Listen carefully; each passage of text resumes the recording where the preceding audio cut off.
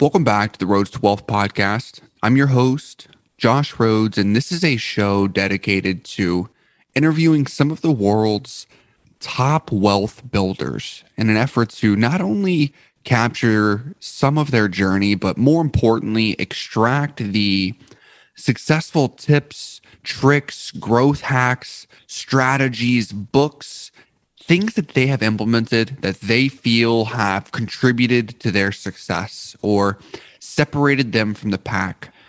This idea of solopreneurism or decentralization, Web3, the passion economy. I've also heard it called the creator economy. While the definition of these words will be slightly different, the commonality between them is this idea that the individual is taking control. And without jumping on my soapbox here in the introduction, this is an idea, this decentralization that has been emerging throughout all of 2021. And to be frank, it's where I've decided I'm going to put my chips going into next year. This week, I have what I will call an enabler of the creator economy, Jason Su Hoy, who we talk lots about his journey here, but a couple of the big milestones. Employee number 5 at 99 Designs, taking them from 5 employees to more than 120 employees. At that point, they're working with more than 1.6 million designers. Today, Jason is the co-founder and CEO of a really fascinating company called Supercast. Supercast is a platform that was built for podcasters, allowing them to create a premium subscriptions for their true fans to start paying on a monthly or annual basis. Over the next hour, Jason and I cover a lot of ground. We capture a few of his more interesting stories that I've not heard him share elsewhere, from some of these scripts that he was given from his grandparents, how he deals with just life when both he and his wife are super creators. We talk about the creator economy as a whole and how individuals are starting to take control of their businesses, writers, authors, artists, podcasters, musicians. And finally, we wrap up with how you can start to think about your business and when you should think to implement some sort of subscription model and to take control of your customer base. With that, I bring to you a podcast that I've been chasing down for several months and will reflect on for many months to come. Jason Su Hoy. It's the road to the wealth. I do it for health. For my kids and my spouse. Financially sound. You're the bad dad. Jason, man, first and foremost, I said this offline, but I think it's important to capture it while the mic is hot. I am very, very honored to have you on the show, man. Obviously, coming into this, the folks know I do loads of homework. I have enjoyed every single second of this sort of rabbit hole research I've gone through with you. You have seen some amazing things. It's like every article, every podcast that I picked up, I learned something new about what you had done or what you had implemented. Really, it just blown away, man. It's an honor to have you here. I appreciate you finding an hour somehow to carve it out and give it to us. Of course. Yeah. Pleasure to chat. And I'm looking forward to the conversation. For someone that is tuning in, one of my followers that have not followed you, typed in your name into the podcast app, but instead are coming in from the Rhodes to Wealth side, they may be asking, like, who is this guy? They're coming off of a small introduction that I just got them ramped up for. But let's say we're talking at a bar, or I meet you outside somewhere. How do you introduce yourself? Who are you? What do you have going on? Yeah. So, I mean, usually the first thing that strikes people when I open my mouth is, of course, the fact that I'm a Kiwi, that I'm born and bred in New Zealand. I'm a computer engineer by trade. That's, what I studied. I studied, a bunch of different things, explored computer science, kind of going into, biochemistry and genetics and a wide range of things at Otago University in New Zealand where I studied. But it was really computer science that grabbed me, and that set me down a path of going and working for technology companies. At first it was for a tech multinational called Unisys. Loved that, kind of like went into sales. But didn't, quite grab me. And I wanted to kind of like get closer to people, get closer to kind of like problems that I could solve that, would have an impact on, kind of a tangible impact on the people that I was serving. So started to join smaller organizations, joined a company called 99 Designs in its fledgling days. And that really set me down, the startup path. So by that time I'd worked out that, specializing in, somewhere in biotech or in computer engineering, like that wasn't what was going to set my world on fire. I had an entrepreneurial streak in me that, really found its home in startups. And I just happened to be in the right place, right time with 99 Designs, 5th employee there, and joined as COO and spent a decade building out this global design marketplace that, helps designers make money, and it connects them with, startups, marketing departments, agencies that need great design created, whether it be logos, t-shirts, websites, so on.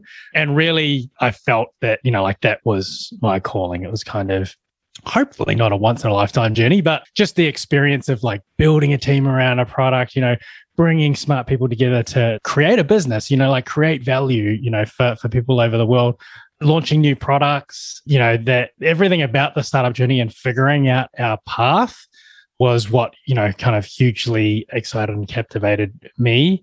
And now, leading a new startup called Supercast in the podcast space, so I would say, very much a tech business person at heart, but, one layer beneath that is, all about solving interesting problems and problems which have an impact on everyday people. I love kind of like bringing together the technology and the business side of it, but working out, how do I decompose this and deconstruct this in such a way that it makes sense and is like readily understood by, regular people. Yeah, I said at the top, man, that the journey of like computer science to a few salesy roles, COO, head of growth, like it's very, your mind works in a fascinating way, man. Typically, the computer science, I've worked in the AWS, Amazon Web Services field for a long, long time. This is 7.5 years now. I find the computer science technical folks are a bit more analytical, and they're not able to comprehend, wrap their minds around growth. Yeah, you took 99 Designs from 5 to something like 120-ish employees. Well, I'll put a pin in this because there are a few questions I wanted to ask you about 99 Design, but as I work my way that way, one of the first things I do whenever I start my research is I want to figure out what's driving you. I want to figure out everybody wants wealth. Everybody wants $1 million, $1 billion. Everybody wants that. But I think our why can be very, very different. And I think that kind of sets up our trajectory. And I was looking at sort of who and how you developed your money script. It's what Dr. Brad Klontz would talk about.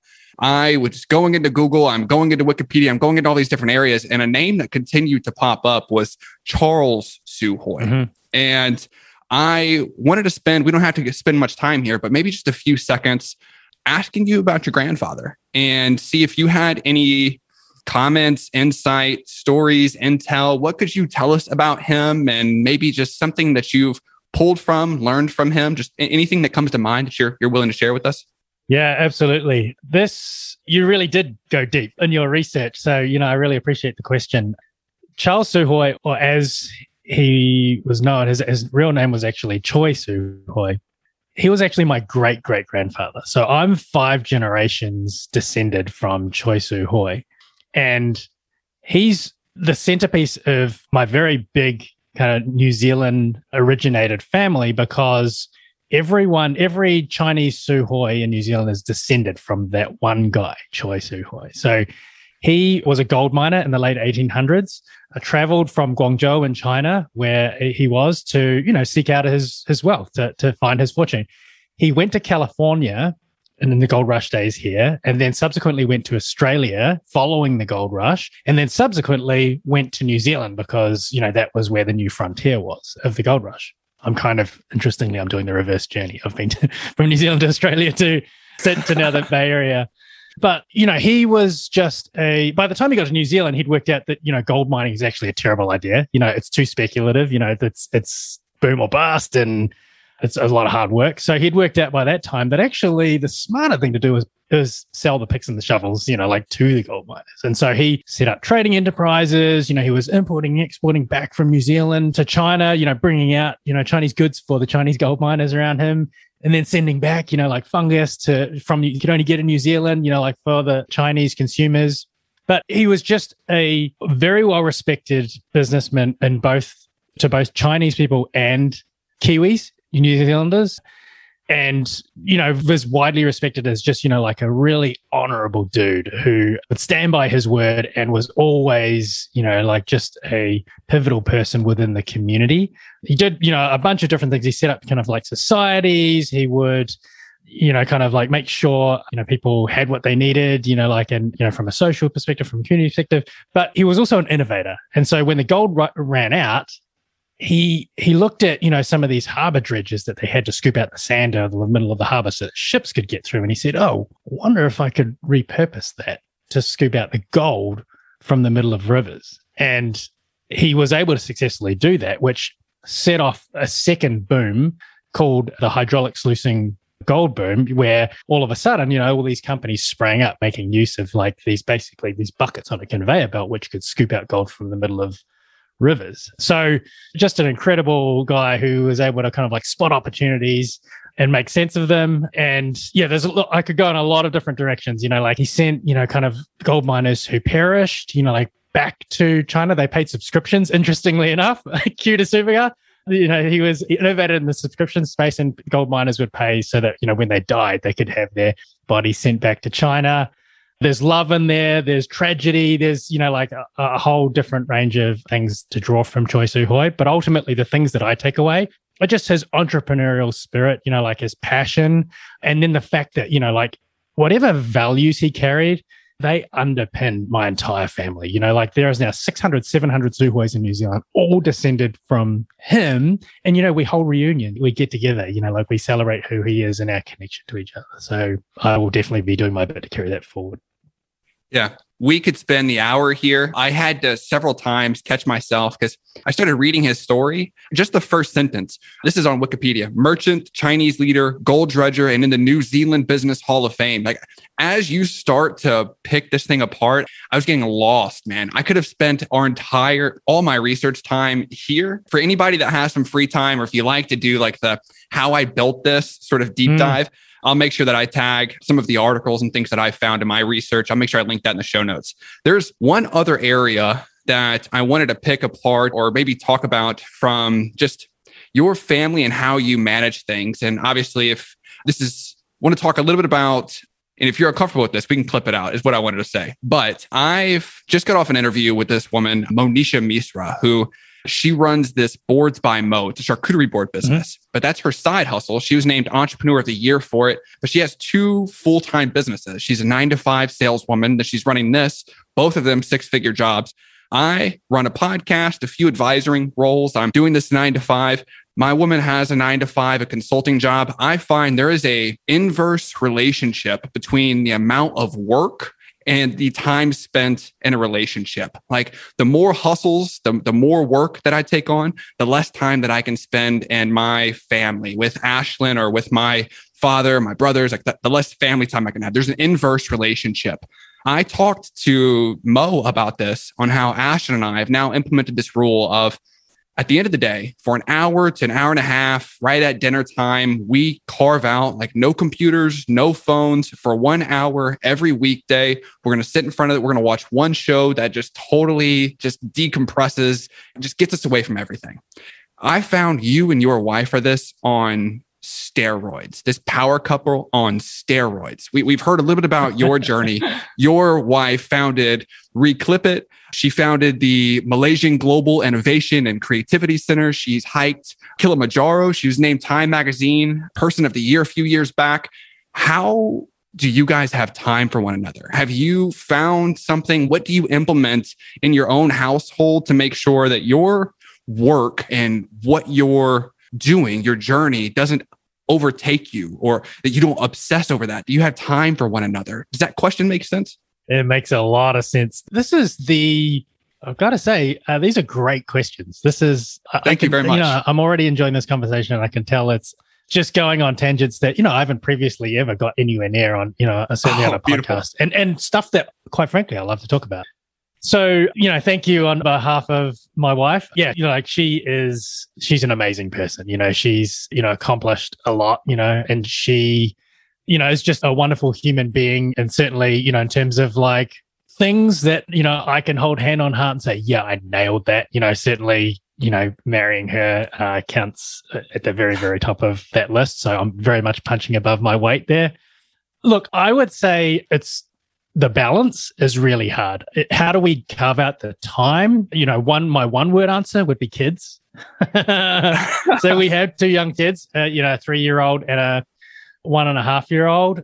We've had to hire a full-time nanny, to be able to, or a live-in nanny, to be able to, just to basically make sure that we have enough time to not drop any balls. I, as you know, run a startup. My wife also runs her own startup. She's got a startup now that she's building on the side in the gut infant microbiome space. And so, though we each have our individual teams, each have our individual things to prove and, the visions for our businesses. And what that means is that, during working hours, it's all hands to the pump. Everybody, is, but, certainly startup life, I guess, you can argue there's a lot of circumstances where your mind just doesn't stop, like when it comes to entrepreneurship and creating a startup, and there really isn't, kind of much time off. But the one thing that where you're able to flick a switch off, at least for us, is kid time, and that centers around dinner time. So certainly, between, 6 and the time that we get them to bed, which is typically 8:30, 9 o'clock, that's all about the kids, and that's very important to both of us. We've, obviously heard a little bit about, kind of my family background. And, it's really important for us that, we are able to ground them in the same values, and, screen time and connection, all that sort of stuff is really important to us. We used to also, pre-kids, we also used to, invest a lot in our relationship, and making sure that, we have the time to connect. I would say that is the trickier part, for where we are in our life, because we're trying to cram everything in, to this period of life, I would say, in that we're both early stage startups. We've got 4 startups under our roof, essentially, the 2 businesses and the 2 kids. Yeah. So, there's a lot going on. And where I would say, and, my wife would agree, where we are, have less intentional effort right now is I would say, under the relationship between the 2 of us. That's the thing that, kind of gets the short end of the stick right now. Yeah. And it's not an issue, for us, it's not our relationship is falling apart, far from it. It's just that we are both conscious that if you don't invest in it, then you don't move it forward. If you don't work it, kind of bring it together, then actually it's, probably starting to slip apart. So, I would say it's all about the kids now based on, their age and also the age of our startups. But there will come a time where, we recognize that, we want to bring kind of the focus back to our relationship. Yeah. There's such a weird happy medium, such a weird break-even point that I don't think many people get to think about that until they start to inherit, I'm going to pick up this side hustle and I'm going to try to write this book and I'm going to do this. And then all of a sudden it's like the things that were fixed, or the things that were sort of structured start to fall apart, right? Like your relationship starts to get a little iffy, or you miss a few games with the kids, and the next time things start to discombobulate. And I'm the only one traveling in my household with 2 people, 4 startups, 2 startups, 2 kids, all these different directions and ways you could pull you. I really appreciate you sharing that. I think folks will get a lot of value out of that for sure. I am going to do my best to refocus us and talk a little bit about 99 Designs, and then I'll spend the bulk of my time, the rest of my time here in the podcasting space, which is where you've sort of pivoted and decided to spend your time. If I'm taking us through your journey, I found you joined 99 Designs, employee number 5. You talked about this, COO, head of growth, took it to more than 120 employees, 1.6 million designers. Employee number 5, how did you find that opportunity? And let's just start there. How'd that opportunity come about? Yeah, good question. It came about because I was working for the parent company to 99 Designs for only 3 months. And it's kind of an interesting thing for me because 99 Designs at the time was essentially, 2 engineers and designer and the founder of this group of companies called SitePoint at the time that I joined SitePoint in another division. So it was a little agency called SitePoint Solutions. So the role that I initially got was actually to be the GM of this little agency that was, building websites and intranets and things for other people. But there were 4 businesses, in that same building, one of which was SitePoint, the agency I was looking after, another business called Flipper, which is a marketplace for buying and selling websites. And then, this group of 3, like in this one meeting room, kind of building out the very earliest stages of 99 Designs. And I was just, kind of like walking around the building, meeting people, like trying to understand what everyone was doing. And I found myself gravitating over to that little glass meeting room and just talking to the guys and, asking them what they were working on. And the idea for 99 Designs, just seemed so powerful. This idea that design, you could order a design, a logo, a t-shirt, a website online, and people would compete to deliver you the best design. What an amazing idea. And it just really flipped the model of, getting something designed on its head. Out of the gate, they already had the crowdsourcing idea. I was going to ask, was that a pivot that the company had made? But out of the gate, 3 or 4 people, they had already had the crowdsourcing approach. Well, I mean, where it came from, and this is, kind of like the whole genius of like how the thing eventuated and where I first learned the concept of MVP or minimum viable product. And really what that means is, if anybody doesn't know, it's a startup phrase for working out like what is the minimum possible thing you can do to test that this has legs, that, this idea has legs, that, rather than over investing in a platform or technology or whatever, it's like, can I just build something with like a form, like a Google form? Can I get someone to pay $1, a couple of dollars for this thing? Because, if I can get enough people to do it in those early days, even if it's like sticky tape and string, then that proves that, like I've potentially got a business here on my hands. And so with 99 Designs, it actually wasn't, the founder or anyone's idea at all. It was people in the forum of SitePoint that were competing against each other to prove who was the better designer. A bunch of basically SitePoint was the site for web designers and web developers in the early days to share, and read tutorials and hang out in this forum and work out how they can be better at their craft. You can almost think of it like as kind of like Reddit for, developers and designers in the early days. In this one forum thread, designers just started competing against each other to prove who was the better designer. They called it Photoshop tennis. Somebody would come up with an idea, a fictional brief, and then two other people would, basically try to outcompete each other to produce the best logo. And then the very earliest iteration was another designer, a web designer, rocking up to this forum and saying, hey, I actually need a logo for my client. I don't do logos. How about I put up $100 and whoever can design the best logo gets the money. Wow. And so these designers were like, hell yeah, we're doing this for fun. I'd absolutely, have a shot at winning this. And so this fun thing, this forum thread started turning into this place where you could get, amazing design and where you didn't have to like pick and choose from designers' portfolios. You could literally rock up and go, hey, I need this, go for it. And then, a few days later, you'd be seeing all of these designs flying in from all over the world. And so the MVP version, getting back to, kind of that concept, was for SitePoint to just lock that forum thread and charge $10 to post the job to it. That's all they did. And wow, people flocked to it. It just validated it. People were like, okay, cool. Like, sweet. Now I can go here and there is this design forum thread where I can get cool stuff designed. And then that grew. And so they turned it into $20 to post and it grew. And so it ended up being a tab on sitepoint.com specifically focused on design contests. And that turned into eventually just realizing that there was a whole business opportunity here that was bigger than SitePoint, in terms of, it should be separated out. And that's when 99designs.com was born. And those the people in the room were just kind of like getting rolling at that point.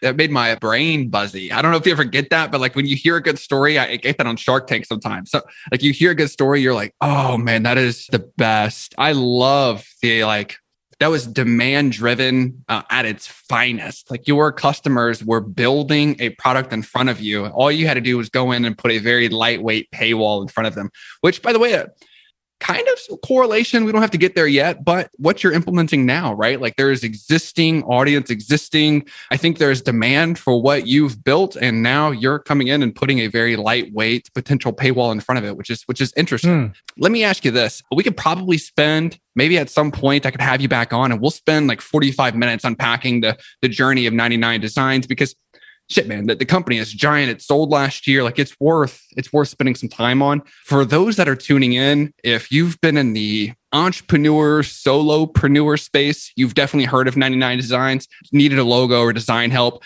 If you subscribe to Tim Ferriss, you definitely know of 99 Designs. I wanted to know how that sponsorship came about. Do you remember landing Tim Ferriss? Did he come to you? Did you guys go to him? How did that come about? So Tim was an early user of 99 Designs. So he used 99 Designs to get some ideas for the cover of his second book, The 4-Hour Body. Essentially, we hopped on a call with him, and he wasn't blown away by, the options that he got from his publisher, the designers of his publisher. So he was like, well, why don't I run a contest and see if, the designers at large and the 99 Designs community can do better. And so that was, his first taste of the product. He's gone on to use 99 Designs, many times to get various numbers of things designed. But it was through that and, getting product feedback with him and, just building out certain parts of the platform that we developed a relationship early on. And then when it came time and, when he launched his podcast, Tim Ferriss Show, and he was looking for his first sponsors, it was just a natural fit for us. Was that Ferriss effect real? I think that's what he calls it. I could be butchering that, but there's times if he mentions a product or something on his podcast or in his 5 Bullet Fridays, typically that company just explodes, right? Like they sell out a product and they just can't keep up. Was that a good sort of customer acquisition channel? Yeah, incredible acquisition channel for us. I can imagine. His show reads, are super authentic. Specifically the 99 Designs one. That everybody remembers the fact that 99 Designs was on the Tim Ferriss Show, and it's because he just does such a good job of articulating, the stuff that he uses and why you should use it, and the impact that it's had, for some part of his journey. And, a lot of people, I think, he genuinely, kind of loves 99 Designs and can speak, authentically to it and the product and how it's like waking up on Christmas and seeing all of these, designs in your inbox. But genuinely, it's also just such a great fit with his persona and his audience. Like everybody, I think he ran an ad-free experiment, at one stage, and everybody was no, we love your ads. Yeah, bring the ads back, because that's how we get to find out, what Tim's using, what Tim loves, whether it's, his diets, his supplements, whatever it is, his online services. People, tune in to be able to see what Tim uses and to be able to get a little bit of that themselves as well. So yeah, fabulous acquisition channel. And I think, I'm pretty sure 99 Designs still sponsors the Tim Ferriss Show to this day. So you go on, I'm fast forwarding us to you exiting 99 Designs. And at this point you've seen, we've called it out a few times, lots of growth within, internal employee, as well as just the amount of revenue, the amount of projects that you guys have landed in that time. I'm looking at your LinkedIn here, 11 years you're able to spend there. I'm not saying anything secret by saying, as a C-level with the type of growth that you guys saw, I'm sure through that journey, you had the chance to build a little bit of wealth, but I saw just in my research, you didn't stay down long. During that little lag there between 99 Designs and Supercaster, as we're trying to go through this, did you have any downtime and did you splurge at all? Did you enjoy that level up moment? Right? Because as an entrepreneur, you grind so hard. You're thinking about building this business and you kind of did it. And at the beginning, you said, hopefully I didn't just do it one time, right? But you did it. And then it was immediately you got back into it. Did you allow yourself to celebrate? How did you celebrate? Did you go buy a house, car? What did you do? Did you splurge at all? No, I was straight into it. So I actually left 99 Designs a little bit before the acquisition. So at the beginning of 2020. And then, kind of September was when the exit to Vistaprint or the acquisition by Vistaprint happened. Yeah. 11-year journey, there were lots of milestones along the way, of which, I guess becoming part of a bigger story, is just another one of them. Sure. In the early days that, they came, fast and furious. It was, winning the web. We were bootstrapped for the first 3 years, we under our own steam. So so many great, moments of winning the Webby Awards through to, raising our first round of, with Excel, $35 million Series A 3 years in. At the time there was, no venture capital at all in Australia. So, it was unheard of. So, that was a kind of a great validating moment. Yeah, just lots of, kind of moments. But, I would say connecting back to the relationship thing, there were, just a couple of moments where, I took a break. I was able to restore a little bit of that balance. And the one that I'm thinking most of was, after Cheryl and I got together and we realized that, she was pregnant, just pretty soon after we got married. And both of us, like to your point, just been like, go, up until that point, for the vast majority of our careers. I've, never taken a career break. It's always been, one job to the next. And so when she was pregnant, we realized that, this was our last opportunity for it to be, just the two of us. And I actually took a 7-month sabbatical to basically make sure that, we were able to make the most of, that pre-kid time. Nice. So, we got in some travel, we went overseas and started, just to make sure we had that time to set down, a good foundation before everything gets murky and messy and just make sure that, we have a good solid connection with each other. So I would say, that time is where, we were both very, conscious about taking a break. And then when I left 99 Designs, there was nothing. It was like literally, I finished work one day and then the next day I was flying to LA to jump on a stage to Podcast Movement, like the biggest industry conference. And I was on the keynote as a sponsor of the conference talking about, it was like, okay, 99 Designs t-shirt off, like on a Tuesday, on a Wednesday, I'm putting on the Supercars t-shirt and keynoting.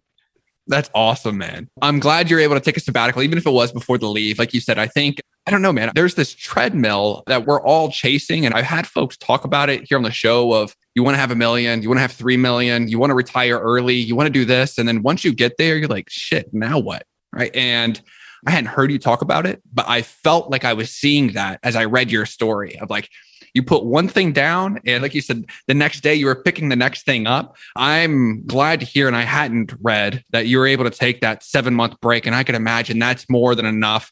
I just did a 6-day break to Mexico and that was enough for me. When I came back, I was like, oh, I'm about to rock this. Like I was ready to go. So I could imagine 7 months was plenty of time to unplug, get your head right, get the relationships right, get everything back because more chaos is coming down the pipe, especially kids, new job. Like there's lots coming your way. I think the 7 months probably did you pretty good. Well, I will say that 7 months, I mean, we definitely like jam-packed that into because, we actually gave birth to, our first in New Zealand. So we like flew back to New Zealand, set everything up there, and the reason why we did that is that we were renovating, doing an addition on our house here in California. So when I say we took a sabbatical, it wasn't all, kind of like stress-free and, whatever. It was... You're getting shit together. Yeah. It was like, this all needs to be done by this date. I want to tee up this question of why podcasting, but let me unpack where this question comes from. I saw, as I read through your journey, I found one of the big influences.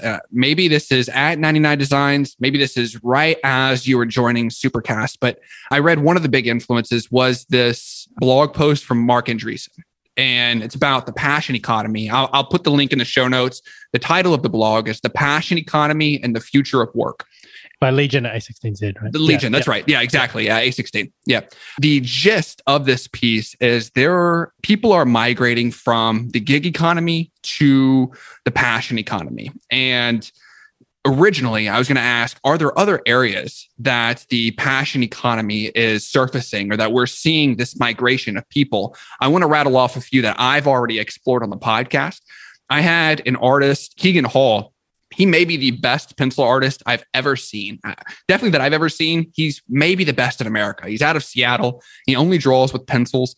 And he talked about how in the art field, you typically display your art in a gallery, and then there is a 50-50, most of the time, 50-50 split. When your art is sold, you get 50-50, gallery gets 50, you get 50% the first time. And then after that, you see nothing. We are seeing this migration to NFTs where someone can put an underlying, I want 5% or 7% or 10%. And moving forward, every time that artist's artwork sells, She gets 10%, 10%, 10%. So they're not making much money off the first sell, but on the resell market, the third, fourth, fifth time, they're making loads of money. There are folks that write newsletters that are filling freelance work or that are getting a fixed salary that have moved over to Substack and had their favorite fans, folks that only read their work, follow them over to Substack and pay them month over month to start subscribing to their work. The singers are begging for this. Artists are begging for this. Musicians are begging for this right now. Spotify has 8 million artists on its platform. 14,000 of them are making more than 50,000. Everybody else is making less. Out of 8 million, 14,000 are making 50. Everybody else is making less. They are in desperate need of decentralization, of finding ways to make money off of their fans, people that focus on them.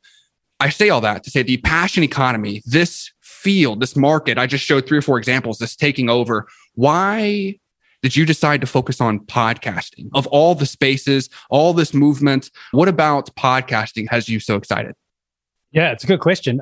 For me personally, we touched on Tim Ferriss, and that was actually my first foray, my first connection into podcasting. It was one, because, absolutely, like Tim was a great acquisition channel, but 2, through listening to our own ads and listening to Tim's show, I really got captivated and I really got swept up in that kind of like connection that you can have with a podcast host when you're listening to them repeatedly. And so, I started adopting his diet. I started adopting his workout strategies. I was going to the gym and, swinging kettlebells because that's what Tim says, is one of the most effective routines.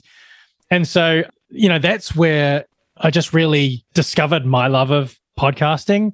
And then, towards the tail end of the 99 Designs days, I got connected with Andrew Wilkinson up in Canada, who runs a group of companies called Tiny. And he had actually, with some of the agencies that he owns, had worked with Sam Harris to build out Sam Harris's subscription model for his podcast. It's called Making Sense, and just seen enormous success with monetizing directly from listeners, which, this is going back 3 years now. So, at the time, the idea of bringing subscription or paying for a podcast subscription was totally foreign. And so, off the back of that success, the question was, well, is that Sam's podcast? Is that Sam's audience? Is that, just kind of a fluke and, no other podcast would be able to do this? And again, so, taking that MVP approach, the next creators were Peter Attia and Rhonda Patrick. Can we recreate that success with, 2 other podcasters? And sure enough, yes, the answer was yes, that there were people in an audience that were quite happily willing to pay, a monthly subscription price to get a premium version of their podcast, a premium audio feed. And so they saw tremendous growth, and it really unlocked for them the ability to hire people onto their team, to be able to do more research. They're both in the health and longevity space, and to be able to, bring more value to the people that already know and love their show and now feel like they're able to own a part of it. It's enabled, what they get to be so much more, because they're able to basically get behind Rhonda and get behind Peter and, be a part of the team. And so that's what Supercast is all about. It's all about taking subscription, which, we know, from all of the subscription TV services that we're all subscribed to, we know that this is a huge consumer trend, and then bringing it to this medium, this rich medium of podcasting, where the connection between you as a listener and the host is just so strong, so the idea of, and, just to kind of like dovetail to NFTs and, where everything in the creator economy is going, I think this idea of innovating on the idea of ownership is immensely powerful. We are definitely seeing it with Supercast. In June, for example, we launched a show called Breaking Points with Crystal and Saga. It's a 3-day-a-week political and news commentary show. And the whole premise of it and why it's so different right now is that Crystal is on the left and Saga is on the right from a political spectrum point of view. And as you know, like with mainstream media, everything's so polarized these days. It's either like way left or way right. And it's just kind of like hard to get, a balanced conversation where people stay sane and, kind of like rational and able to, just kind of talk about things peacefully. But that's what Breaking Points holds. And that's what people love about the show so much. And so when, they launched, they're able to actually get, 10,000 subscribers paying $10 a month in 48 hours. 600 of them paid $1,500 each as a one-time, lifetime membership. And why do they do that?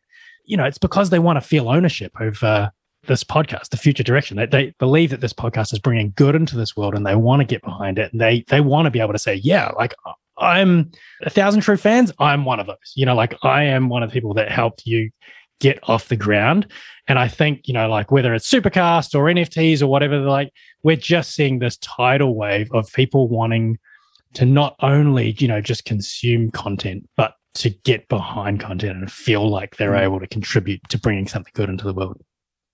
Yeah, I think that's one of the things I'm hearing as I hear your early adopters. Like Rhonda Patrick, I would consume anything that she publishes. I even took, this tells you how bought in I am to her. I even took my 23andMe data and pumped it into her system that she gives you like extra details on everything that's going on. Like anything that she does, I'm willing to support it. And so as she builds this, I'm going to give you guys access to once a month and ask me anything. You can submit your questions in this forum, or you're going to get early access to my stuff. I will happily give her 10, 15, $20 a month and let me digest anything else, all the research that you do. There's something about having that super personal connection.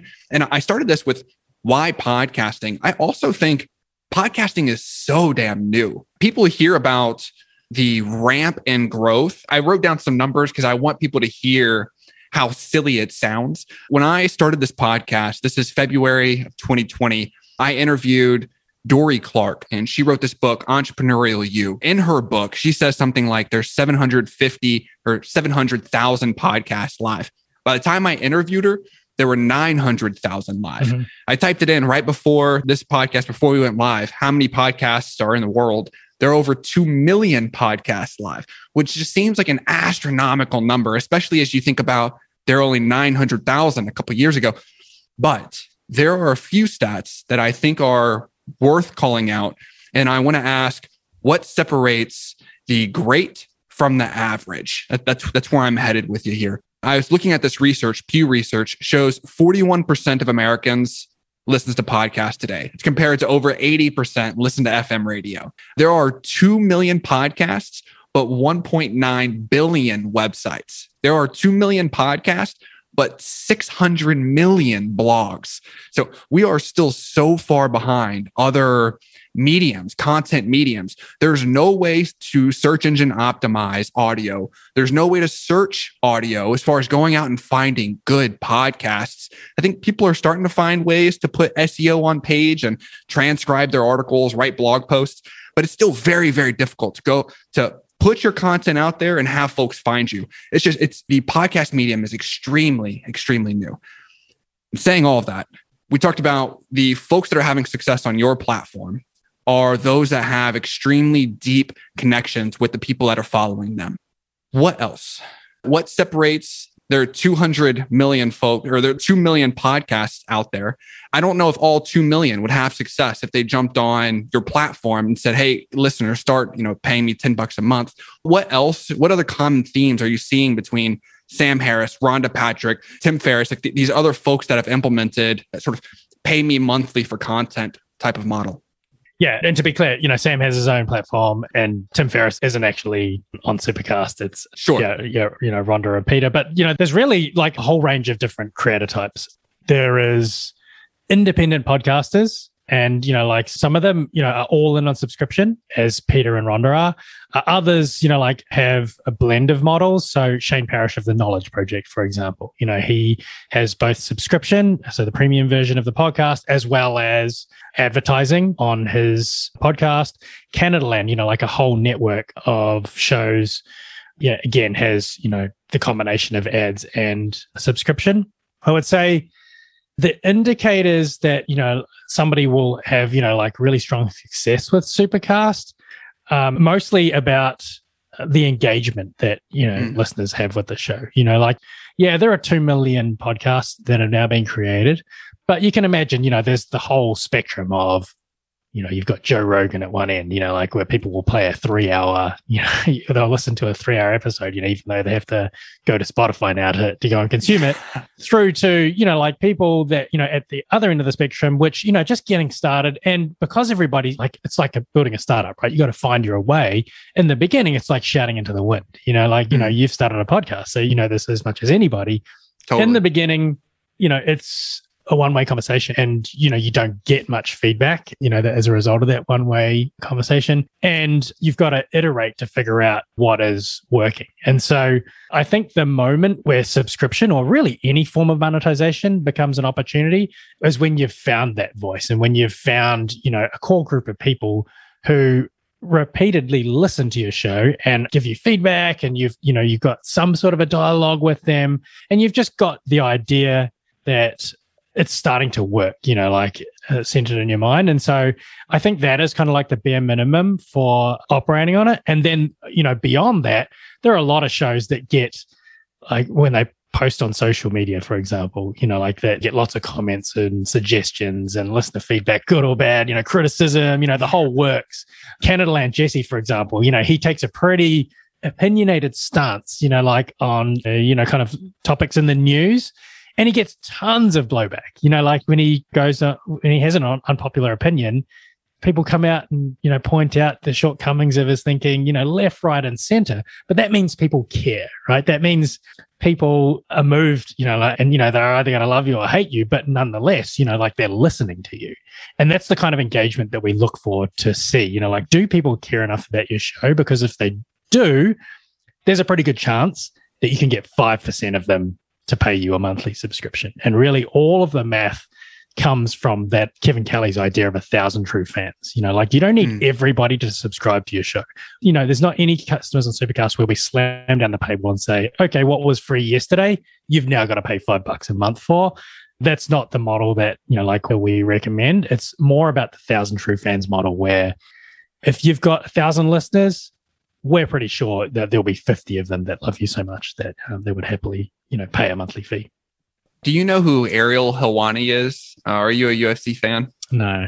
Ariel Helwani is like the top UFC reporter. He was at ESPN for a really, really long time, and he recently just left ESPN to kind of start his own thing. He went on My First Million recently with Sam Parr and Sean Peary, and they were asking him, why is he not behind a paywall? Or why has he not started? Like, they're giving him all of these hustles, all these ideas. They're like, dude, you're following this giant. You can make so much more money. Why are you not doing this? And he gave an answer that I connected with. He's like, I'm struggling. I feel guilty charging my fans. I have people that, Helwani's saying this guy, people, he releases like 3-hour videos on YouTube. I connect with this because I just had Andrew Warner on the show of Mixergy.com. And towards the end of the show, I was talking about this master class that I wanted to start. And he said, dude, you know what you need to do? You need to start making money with the podcast. And I thought about that for months. And in the back end of my podcast, as I'm decompressing, I'm giving my summary. When Andrew's not there, I said something about, like, I don't want to charge you guys. I don't want to charge you as the listeners, because I feel like it puts a different relationship between me and you. And like, there's this trust. And what I'm asking for is help me break down this barrier. Like, there are going to be folks tuning in that are writers, artists, podcasters, whatever the case, a creator, that they feel this guilt that they've been running a free type of subscription, or they've been pumping out free content, and now they're going to introduce a paid subscription or something, a paid channel. Can you help us get over that hurdle if you have anything, if anything comes to mind? Yeah, it's a really important question. And we have a blog post actually on Supercast that is really about, like, the psychology of the ask and how hard that is. Like, it's not a surprise at all. Like, this is something that creators definitely face. It really gets to kind of like deep ideas about self-worth, right? And, asking for money and guilt, and who am I, like, to go out and ask people to, fund the work that I'm doing. And there's a lot of ways that you can tackle that, like, obviously deep-seated psychological issues, like, there's no, like, silver bullet, to solve those things. But I think, maybe, one way of thinking about it is, what is money really? Money really is, a way for people to vote in a lot of ways, about how resources in the world and the universe, should be allocated. It's like when a startup goes and raises money, like to build a product, it's because a group of investors got behind it and said, yeah, that's a good idea. Like, I think that should exist in the world. And, like, here's an allocation of resources to go and create that thing. And maybe it'll work and maybe it won't. And, but, like, based on what we know today, we think that's a good idea. And, I think a podcast, and whether it's running ads or using something like subscription, to monetize directly from your audience, you can think of it in much the same way. Your listeners have been consuming your content for free. That was almost your MVP, right? That's you getting a product into the world and seeing whether it resonates. And so, you could almost loop back here to the 99 Design story. What would happen if you put down a $10 paywall, $5 paywall, and you said, hey, how much do you enjoy my content? How much value does this bring to you? And, would you pay to support that work? I think this notion that podcasts are and should and, will always be free, we're rapidly moving on from that time. Yeah. And, quite frankly, like, that's the way mediums evolve. In the beginning, the web was just web pages all for free. Like all of those blogs and, websites that you mentioned, the billions of them. A lot of those, the blogs, they were free, and, your only hope of monetizing at a certain point in time was AdSense, banners, ugly banners. And now you look at the web and there's just the proliferation of different ways that you can make money, whether it's subscriptions, courses, ads, products, you name it. So I think it's an eventuality. And I think, we're in a magical time now where consumers are rapidly growing an appreciation for the work that a creator does, and the fact that it is not just one person, Josh, rocking up to a microphone and, talking with a weird and wacky guest for an hour. Man, I'm looking at my time. I could go another 2 hours with you. I've got enough questions to fill as long as you give me, but I'm so honored to have you on, man. I hope that at some point you'd be willing to come back on. We'd love to have your wife on. We'll have the whole family reunion. You guys are impressive. And it's been such a pleasure, man. I hope the folks listening, I'm going to do a summary here after the show, but it's on my mind and I want to make sure that I call this out. I hope the folks listening are hearing this. We're talking about podcasting, but I started this with the creator economy and this passion economy. I started with that with intention. And I want to show that this is taking over, not just in podcasting, but a broad takeover. And if you are a creator, a creative in a field, this is coming if it's not there already. And it's worth exploring and finding ways to start taking ownership of what you produce, what you own. There are lots of folks out there that are walking examples of this. You, Jack Butcher, folks that are doing NFTs. Go out there and explore this option. For the folks that have tuned in that like what you have going on, man, they enjoyed this conversation. They want to get a hold of you or potentially just consume more of what you produce. What are the best ways to make that happen? So I'm on Twitter at JSewhoy, JSEWHOY. And yeah, you can also email me at jason@supercast.com.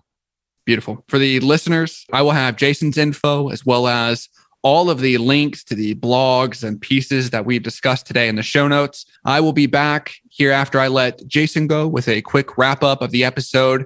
If you're leaving with him, thank you all for tuning in this week. Take some time this week. Give someone that you love a call. Tell them you love them.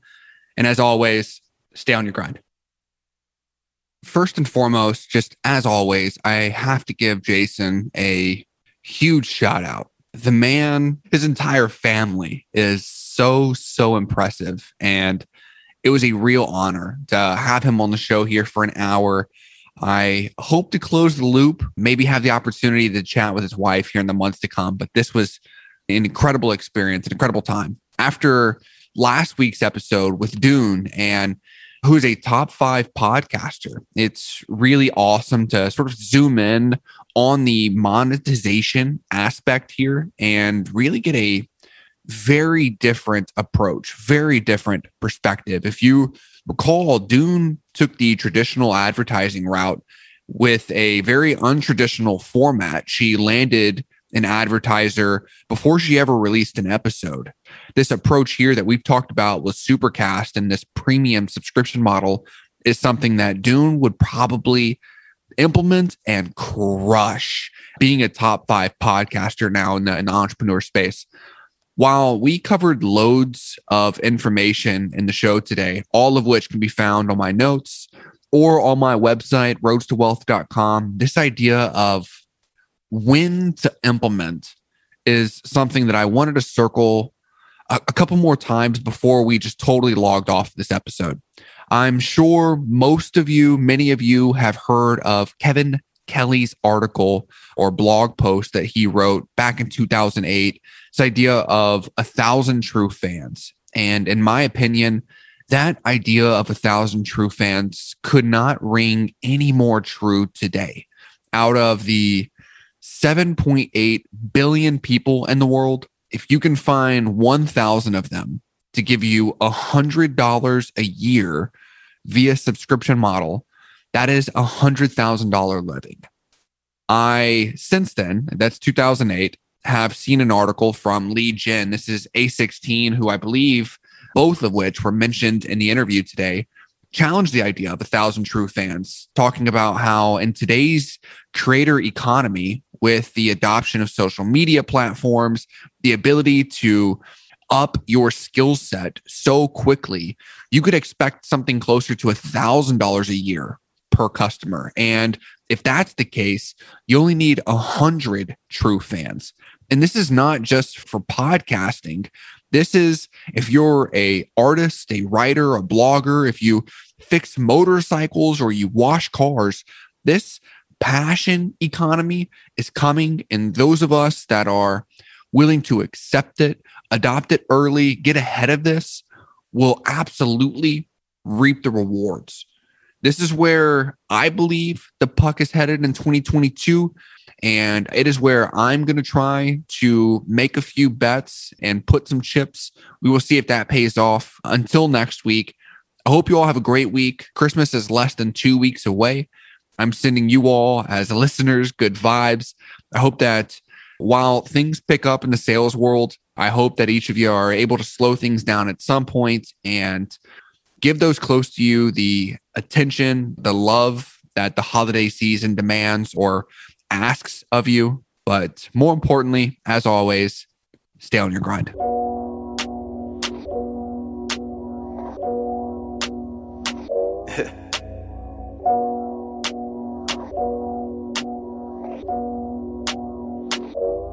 So smooth, you know what I'm saying? Q1 made the beat, by the way, just to let y'all know what's going on.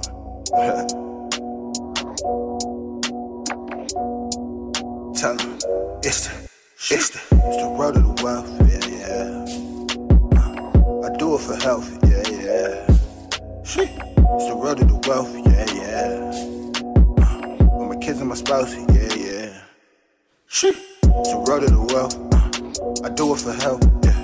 For my kids and my spouse, yeah. I'm financially sound, yeah. It's the road to the wealth, yeah. I do it for health, yeah. For my kids and my spouse, yeah. Financially sound, you bad dad. If life about purpose, it give you something to seek in. I've been setting cash goals, financially speaking. I've been finding blessings through all of these demons. I pray to God, I give you something to reach with. Say I give you something to leave with. This life about goals and achievements. Your eyes on the prize, the hate out your mind, and pray to whatever beliefs in. Teach on the way, know that the beach on the way gotta shine hard, and the teacher's water, know that little seed, they gon' grow tomorrow. So every day gotta come with us. So they give you something to stand on, make the false off when you land raw, make you put some new friends on. It's the road to the wealth, I do it for health, yeah. For my kids and my spouse, yeah.